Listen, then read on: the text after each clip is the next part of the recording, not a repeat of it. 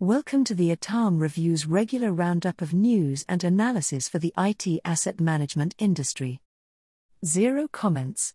Ahead of Wisdom North America 2022 next week, I sat down with Piyush Patel, advisory solution consultant at ServiceNow, to discuss the art of bringing together all aspects of technology asset management ahead of his upcoming keynote on the topic. An engineer by background, Piyush transitioned into ITAM via a SAM practitioner role during his time at Dell. He has since held numerous ITAM including Snow, and now ServiceNow. During his session, Piyush will demonstrate how ServiceNow ITAM solutions interact with other areas of the business and across the ServiceNow platform. This includes hardware asset management, software management, and cloud insights, which helps to manage cloud resource spend. Most customers have a fairly good understanding that asset management is much more than SAM, remarked Piyush. It's now expanded into HAM, IoT, cloud services, etc. Managing these assets across the enterprise is now overwhelming. The industry is evolving. Your role as an IT asset manager has also evolved to cover all these assets. If it hasn't yet, your role will change, and you need to be ready. While there are challenges to this, there are opportunities too.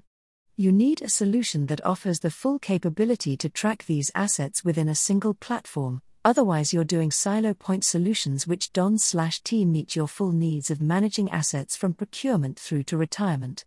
For Piyush, the evolved ITAM role must cover three components to be successful: hardware, software and cloud.